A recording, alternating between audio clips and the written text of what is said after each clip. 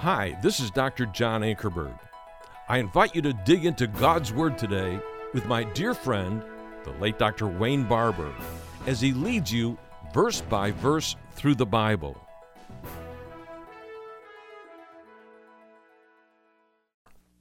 Okay, I want you to turn to Hebrews chapter 8 and verse 6. I want to talk to you today about covenant. It's going to mention the word covenant, and I want to talk about the lost language of covenant. The lost language of covenant. And you say, where do you get that, Wayne? Well, in verse 6 of Hebrews chapter 8, it brings it up. It says in verse 6 of Hebrews 8, "But now he has obtained a more excellent ministry by as much." Who's the he he's talking about here in the context? That's Jesus. That's our high priest. He has obtained a more excellent ministry by as much as he is also the mediator, the one who stands between two opposing parties and brings peace, of a better covenant which has been enacted on better promises. What I want to assert to you this morning is I don't believe we've captured the meaning of covenant. It's seen in our relationships when they're broken. It's seen in the way sometimes we treat each other. Because if we don't understand covenant with God, we'll never understand covenant with each other. And I think it's important for us to go back and see if we can grasp the meaning of what covenant is.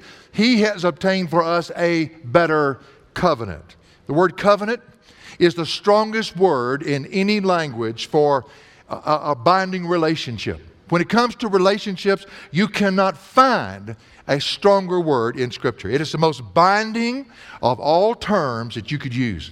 The history of this word goes all the way back to the 6th chapter of Genesis, where it's first mentioned in Scripture. God chose this word out of human language and culture. This is so precious to me. He reached into man's vocabulary, reached into man's experience to describe to man and illustrate for him how he wanted to relate to mankind. In the Greek, the word means a testament. In other words, you're carrying around with you a book of covenants, the book of the Old Covenant and the book of the New Covenant. We carry it with us every time we carry our Bible.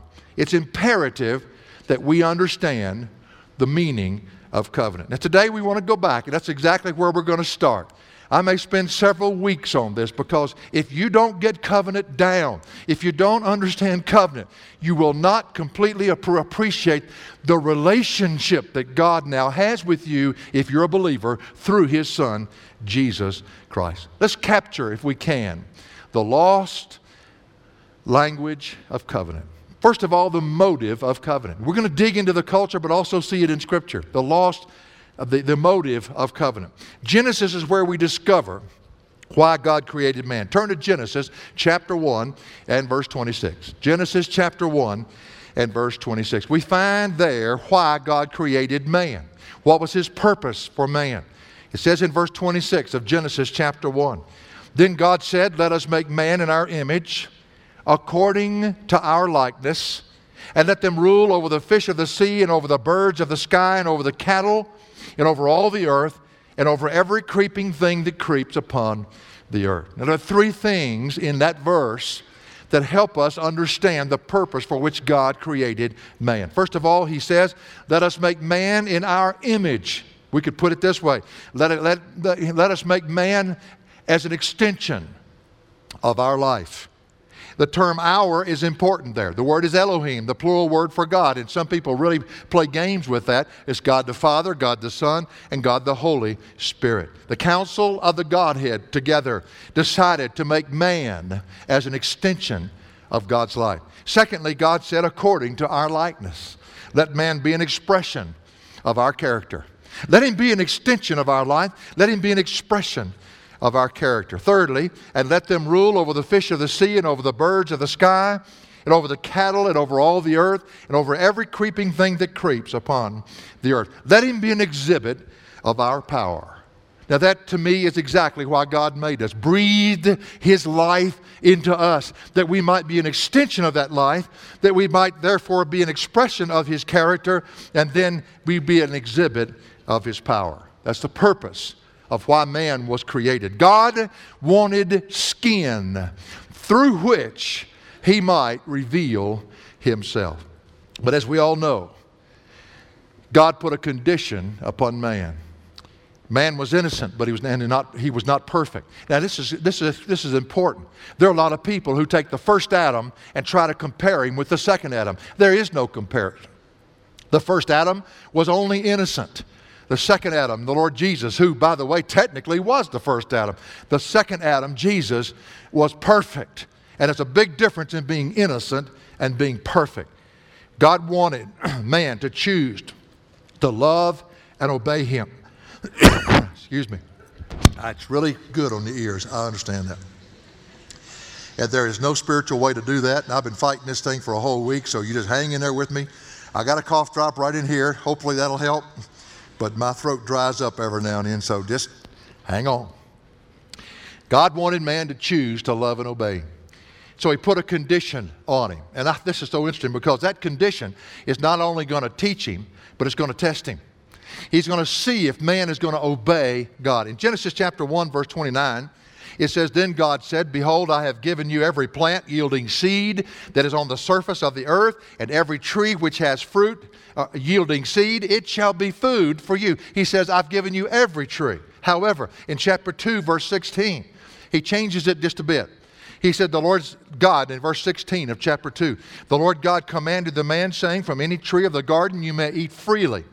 But from the tree of the knowledge of good and evil you shall not eat. For in the day you eat from it, you will surely die." Now God said, if you disobey this commandment, you will die. Both in the Hebrew and in the Greek, the word death there has the idea of separation.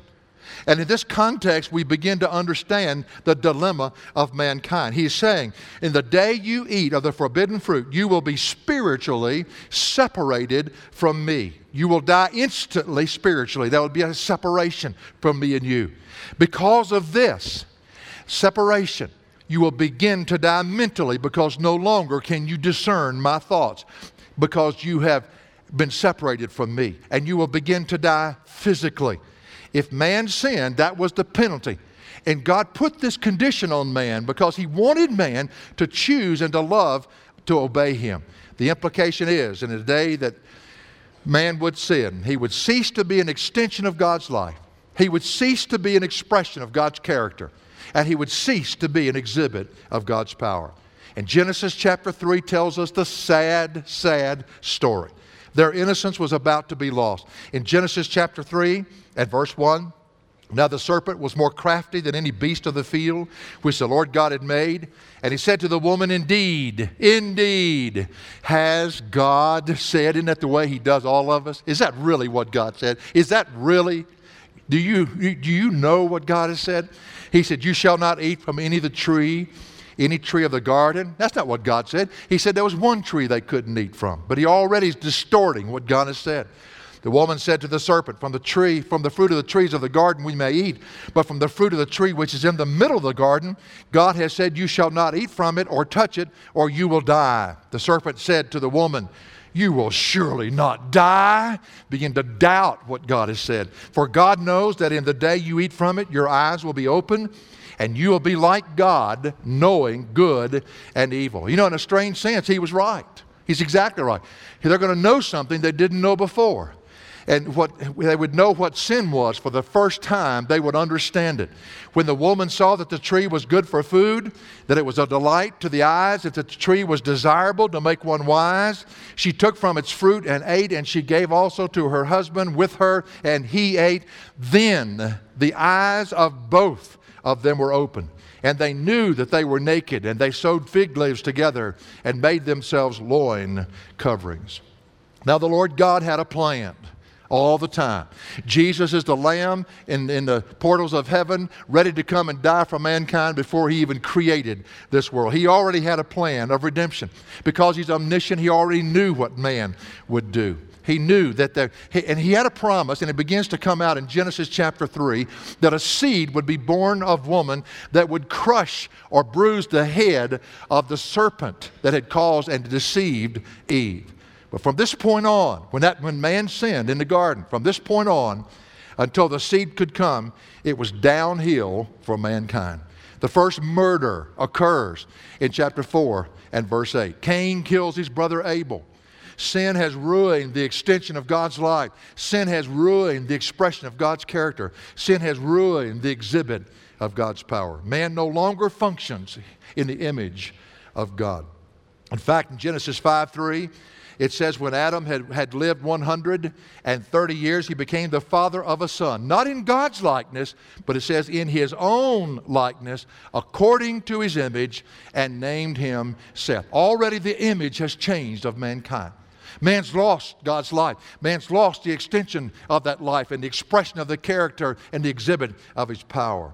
In chapter 6, God's about to flush all of creation down the tubes with the flood because they had gotten so bad on this earth. Boy, you take God's life out of a picture and it goes downhill from that point. But there was a man that found favor in God's eyes. His name was Noah. And Genesis 5:32 tells us that Noah was the father of Shem and of Ham and of Japheth. Although man continued to go downward, we find in Genesis 6:8, Noah found favor in the eyes of the Lord. Now this is most interesting. The word for favor is the word for grace. You see, grace cannot be disassociated from love. God loves, and out of that love comes His grace. Or you can back it up. Which comes first, the chicken or the egg? I mean, that's who God is. And He's the one who continued to maintain His promise. In the midst of the terrible circumstances of sin on this earth, God showed His grace and His love to a man by the name of Noah. And it's in Genesis 6:18, the first time that the word covenant is mentioned in Scripture. Genesis 6:18, but I will establish my covenant with you. I want a relationship with you, and I'm going to make a promise to you. And you shall enter the ark, you and your sons and your wife and your sons' wives with you. See, God chose to make a covenant with Noah because of His grace and because of His love. When you see a covenant made, whether it be in the secular society or wherever it is, in Scripture, and when you see it in any culture, even today, the basis of that covenant is to be love. You see, a marriage covenant, the basis of that is to be love. The covenant that God made with Noah was a covenant of grace and a covenant of love. Man deserved absolutely nothing. But God had a promise that He began to mention in Genesis chapter 3. And He's keeping that promise alive by selecting a man by the name of Noah, finding favor with him, cutting covenant with him, and He's going to spare him and his wives and his children, his wife and his children. The motive of covenant is rooted in God's grace, and it's manifested by love. Man deserved nothing from God, but God kept His loving grace. God in His loving grace kept His promise. And go back to Hebrews 8:6. And He has obtained a better covenant with better promises. What kind of relationship do we have now that Christ has come? Secondly, the mindset of covenant.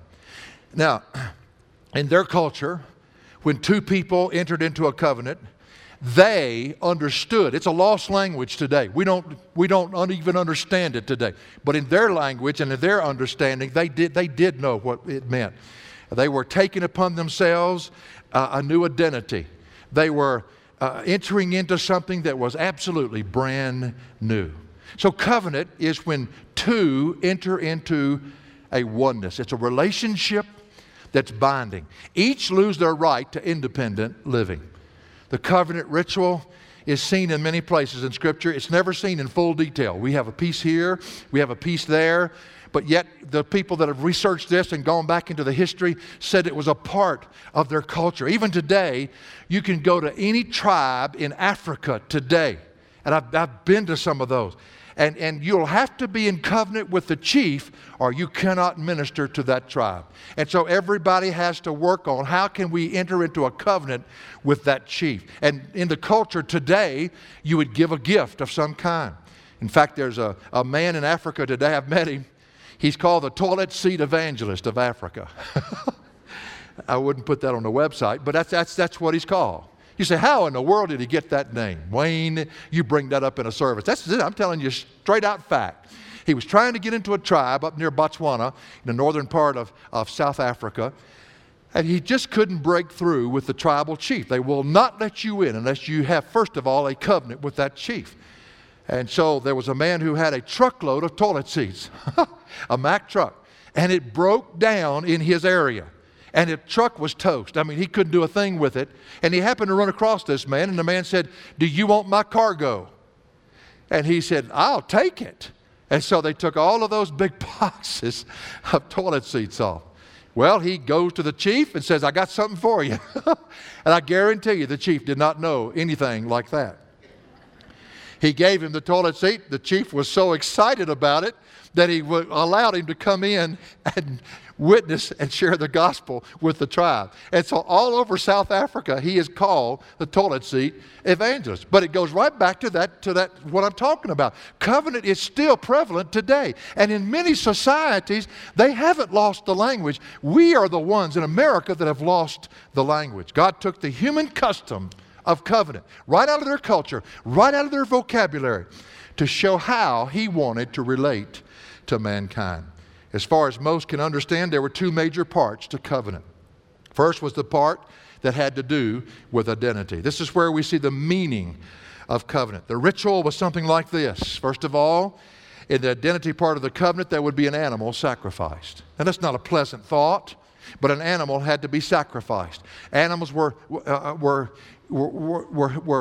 life. They had life in them, whatever the word I was looking for. There was a death required. Blood had to be shed. Now you begin to see the picture coming out of this. In Genesis 15, verse 1, when God cut covenant with Abraham, he said, "After these things, the word of the Lord came to Abram in a vision, saying, 'Do not fear, Abram, I am a shield to you. Your reward shall be very great.' And Abram said, 'O Lord, what shall you give me, since I'm childless, and the heir of my house is Eliezer of Damascus?' And Abram said, 'Since you have given no offspring to me, one born in my house is my heir.' Then behold, the word of the Lord came to him, saying, 'This man will not be your heir, but one who will come forth from your own body, he shall be your heir.' And he took him outside and said, 'Now look toward the heavens and count the stars, if you're able to count them.' And he said to him, 'So shall your descendants be.' Then he believed in the Lord, and he reckoned it to him as righteousness. And he said to him, 'I am the Lord who brought you out of Ur of the Chaldeans to give you this land to possess it.' And he said, 'O Lord God, how may I know that I will possess it?'" Now watch what God does. In order to anchor his promises, in order to assure him, he says in verse 9, he said to him, "Bring me a 3-year-old heifer, and a 3-year-old female goat, and a 3-year-old ram, and a turtle dove, and a young pigeon." Then he brought all of these and cut them in two and laid them each half opposite the other. Now what's happening here is God is about to cut covenant with Abraham. We'll learn much more about this the next time. The everlasting covenant is the one he's cutting. The covenant of grace is what he's promising to Abraham, of which we're a part even today. So the animal was sacrificed, cut in half, and just as we read, the halves were laid opposite each other. Now this path that was formed was a gory, bloody path in which the two cutting covenant would walk. Now can you imagine the sobering understanding of the cost of this covenant? And if we're going to be in relationship to each other, we have to walk in between the parts of these slain animals in order to cut that covenant. They would enter this bloody path. This was so significant. You know why? Because the path is called the way of death. You say, "Wayne, what do you mean? A death to an old way of living?" And you're entering into newness of life. Each partner was entering into a brand new way of life. They were no longer allowed to live independently of one another. Now, what do you think today reminds us of that covenant that we go through weekly and monthly in different couples? It's a wedding. And the old boy that's saying these vows hasn't got a clue what he's saying. By the way, his wife will remind him for the rest of his life what he said. He's about to lose his right of independent living. If we could get covenant language back into marriages today, what a difference that would make in our country. We go into marriage with prenuptial agreements. We go into marriage with, "If you leave me," no sir, there is no leaving. Covenant, you must understand covenant, "until death do us part." Period. It comes right out of Scripture. It's never changed. We're the ones who have changed and not honoring those covenants anymore. In our relationship to God, we lose our right to independent living. Put this in our relationship to Him. We enter into a covenant with God. We walk in the way of death. Death to self and all of its desires. 2 Corinthians 5:17 says, therefore, if anyone is in Christ, he is a what? A new creature, brand new. The old things, including the way he used to live, has done what? Passed away. Behold, new things have come. Once the two had entered into the way of death, they would exchange robes. Now this was significant because the robe had to do with possessions. And in other words, when you exchange covenant and you give somebody your robe and they give you their robe to put on, you're now identified with them. Where's that in Scripture, Wayne? I'm so glad you said that. In 1 Samuel chapter 18, when David and Jonathan cut covenant, it says, now it came about when he had finished speaking of Saul, that the soul of Jonathan was knit to the soul of David. And Jonathan loved him as himself. Remember that basis of love? Then Jonathan made a covenant with David because he loved him as himself. Jonathan stripped himself of that robe that was on him and gave it to David. Now what does that mean? It's one taking on the identity of the other. This had to do with their possessions. Whatever one of them owed or owned, the other one now owns. But that's the downside. Whatever one owes, now the other one owes, because everything is made mutual. There's a oneness taking place in covenant. Just think of this. As we entered into covenant with God through the Lord Jesus Christ, He was our sacrifice that was slain. He is the way, only through the Lord Jesus Christ. It was His blood that was shed. And then we exchanged robes. You say, how did we do that?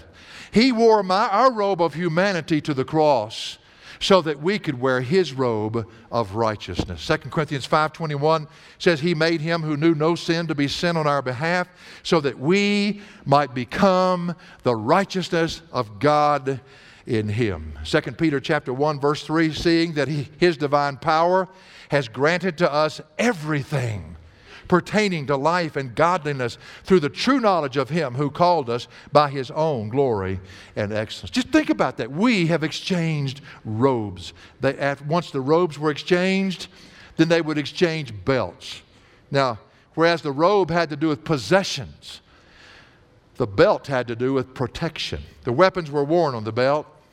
It was the belt that Jonathan gave to David when they entered into covenant. In 1 Samuel 18:4, Jonathan stripped himself of the robe that was on him and gave it to David with his armor, including his sword and his bow and his belt. Jonathan would protect David. David, on the other hand, would protect Jonathan. And you know the story of how one would protect the other. And Jonathan's father was Saul, remember that. And he was the king that hated David. Once these two men entered into covenant, they were bound to protect one another. The 19th chapter of 1 Samuel tells us of how Jonathan protected David from Saul. Now Christ becomes our protection. We're now His property. In the new covenant, the New Testament, Saul, who later became Paul the apostle, was on his way to Damascus to arrest the Christians, to persecute the believers. You remember the story in Acts 9. Christ met him on the road. And when Paul saw Christ revealed, the resurrected Christ revealed, Acts 9:3, it says, as he was traveling, it happened that he was approaching Damascus, and suddenly a light from heaven flashed around him. And he fell on the ground, and listen to this, and heard a voice saying to him, Saul, Saul, why are you persecuting me? Now wait a minute. Whoa, wait a minute. Paul didn't have any idea he was persecuting him. He thought he was persecuting them. You see, you mess with me. I want you to understand this, folks. When a believer lives in covenant with the Lord Jesus, with the Father, when you live in that covenant relationship, listen, what God is saying to people who get on us, you mess with them, buddy, you have messed with me because I'm in covenant with them. I'll tell you one thing, it'll make you sleep better when you begin to understand that. Once the belt were exchanged, they would exchange names. Two had become one. We see this in the New Testament when the disciples who were called Christians in Antioch. Acts 11:26, and when he had found them, he brought them to Antioch, and for an entire year they met with the church and taught considerable numbers, and the disciples were first called Christians in Antioch. Christians. In fact, in Genesis 15, Abraham is not Abraham. We say Abraham. It's pronounced better than that. He was Abram. In Genesis 15:1, after these things, the word of the Lord came to Abram in a vision saying, now, it was in chapter 17 that his name was changed to Abraham. That's the breath sound. That's the Yahweh sound. God was giving him his name. Sarai was changed to Sarai. In Genesis 17:5, no longer shall your name be called Abram, but your name shall be, we'd say Abraham, for I will make you the father of a multitude of nations. Then in verse 15, then God said to Abraham, as for Sarai, your wife, you shall not call her name Sarai, but Sarah shall be her name. God changed their name. Why? They were in covenant with him. And God now was going to be their protector. And the way we protect God is by living faithful to him and saying yes to him. But he protects us. He is our strength. He is our protection. They enter into a new covenant. They're bound into an agreement that cannot be broken. You know, I love that picture of protection in that. I love the picture of identity. It's kind of like when John Sondogger was on staff with us. I used to like to walk around with him. And somebody walk up and want to say something. I said, you want to fight me, buddy? He's me buddy. You could have him for a while. He's bigger than I am. That's kind of the idea. That's the whole idea of covenant. The motive of covenant is grace and love. It's founded in that. You don't make covenant. In fact, in their culture, they didn't make covenant but with one person. And they waited until they found that right person, and then love was the motive. The mindset of covenant is that oneness of relationship. You enter into something through the way of death. You enter into a oneness with somebody, and they become your identity. You find your identity in them. The next thing, the final thing, is the message of covenant. The sobering part of covenant is what happened next. This is the part, the vows. Once the robes, the belts, the names were exchanged, then they would cut the wrist of each of the two entering into covenant. Now, can't you just see the picture? A bloody path here. It's a very sobering thought. Each wearing the other's robe and belt. And then they would cut their wrist. You see, this pictures the blood of one flowing into the blood of the other. They're becoming one. Leviticus 17:11, for the life of the flesh is in the blood. So the wrists were cut. Then what they would do is take a piece of rope and tie it in a figure 8 knot. You know what a figure 8 does? It never stops. It just shows the lastingness of that covenant. You do a 9, it stops. You do any other letter, but an 8 or a 0 or an 8 is just going to continue to go. And why did he do this? Because the life is in the blood. Leviticus 17:11, for the life of the flesh is in the blood. Then they would put those rests together and they would tie them. 8 represented infinity. This covenant would last as long as both of them would live. In this position, obviously facing one another, the vows were taken. Jonathan restated his vow to David in 1 Samuel 20, verse 17. And Jonathan made David vow again because of his love for him, because he loved him as he loved his own life. Wouldn't this be great at a wedding? I've had a lot of couples come to me and say, Wayne, would you do a covenant wedding? I said, no, I don't think that's what you want. I don't think that white dress is going to look white after we cut your wrist and put them together and tie them, etc. You see, after they would cut their wrist, they would also put a powder in there that would leave a mark. That's important. We bowed and made our vow to Christ when we entered into covenant through him with the Father. In Romans 10, verse 9, it says that if you confess with your mouth Jesus as Lord and believe in your heart that God raised him from the dead, you will be saved. And then, now, let's go back to that powder. Once the vows were made, like I said, they would put a powder into that open wound so that there would be a scar that would be left when it healed. And there you go. That's that idea of, you want to fight me, buddy? I'm in covenant with this old boy right over here. As long as you had that scar, everybody knew that they were not dealing just with you. They were dealing with somebody else also. Once this part of the ceremony was over, they would give a gift. That gift was a covenant gift. Now, I'd love to see this at a wedding. It'd be a flock of sheep. Can you imagine? Now, every time you see those little lambs and you see those sheep, that means I love you and I'm in covenant with you. It could be some seeds to plant some little trees, and as they would grow up, they would be a reminder of that. Every time we would see this, they would be reminded. In a marriage ceremony, it's a ring. We have gifts. The Holy Spirit living in us is the mark upon us that we're in covenant with a holy God. And God has given us gifts. We realize that. The gifts, the ministry, and the effect that God has given to us. Then there would be a meal to celebrate. Just like, it still goes on today. This is taken right out of culture. We see this at weddings, the groom and the bride feeding one another, looking goofy, and they put the cake into each other's mouth as they eat together. It came right out of this ancient covenant ritual. But what a picture. What a picture.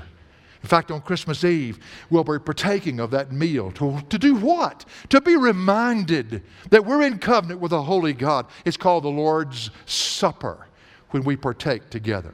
After instructing the believers at Corinth about the Lord's Supper, the Apostle Paul said in 1 Corinthians 11:26, "For as often as you eat this bread and drink the cup, you proclaim the Lord's death until He comes." Now, once this ceremony had gotten to this point, once this had been done, there was a pronouncement. And this is the most beautiful thing. They would pronounce, they would call one another friend. You know, that's the greatest word that you can possibly come up with. When you entered into covenant, and the last thing they would do would be make a pronouncement, "You are my friend." And the other one would say, "You are my friend." And John 15 and verse 14, Jesus said, "You are my friends if you do what I command you." Verse 15 says, "No longer do I call you slaves, for the slave does not know what his master is doing, but I've called you friends. For all things that I have heard from my Father, I've also made known to you." Covenant is never to be taken lightly. You don't play with this. You do not play with it. It's when two people have entered into a oneness. And when we enter into that oneness with God the Father, we lose our right of independent living. And He commits Himself to us. There is a promise that He makes to us. In fact, better promises with the new covenant that we're in Him. The most beautiful illustration I think you can talk about in covenant is found in 2 Samuel chapter 9, verse 1 and following. And I want you to picture this. It was never written for this to be used this way, but I want to use it as an illustration. Some people get into covenant theology. That's not at all what I'm saying here. I just want to use it as a picture. I want you to picture in your mind that David, in this little illustration, is the Father, God the Father. And I want you to picture Jonathan as the Lord Jesus, because he was the only one of the house of Saul that the Father could be in covenant with and walk in absolute oneness together. And you remember when David conquered the palace and came in, and his men came in. And you remember they had a little boy by the name of Mephibosheth. It was Jonathan's son that was in the nursery. And the nurse either fell on him or dropped him or something and made him cripple. And she carried him out. Well, when David came into power, one of the first things he did was to ask if Jonathan had any children whatsoever that he could show favor to them. And Ziba, his servant, said, "Yes, he does. It's a little boy by the name of Mephibosheth." And he said, "Well, go get him." You see, every day of Mephibosheth's life, you've got to read into this story, because he was thrown out of the nursery, out of the palace. He lived in Lodabar. Lodabar meant a place without any pasture. He lived out in the desert. He was a cripple. And I guarantee you, because of what he does when he gets there, what he says to King David, I guarantee you he lived either in fear or hatred of David and feared that chariot coming to his house because he was still related to Jonathan. And one day, sure enough, that chariot pulled up in front of his house. And that great big Roman soldier, or that great big soldier, not Roman, that great big soldier walked over. He was a soldier of David, walked over and knocked on the door. And you could see the trembling in that little boy that was crippled. And he came forward and he said, "The king wants to see you." He came after him. Well, he takes him to the palace. When he gets there in the presence of the king, he falls on his face and he says, "I'm a dead man. I'm a dead dog." That's all he could think of himself.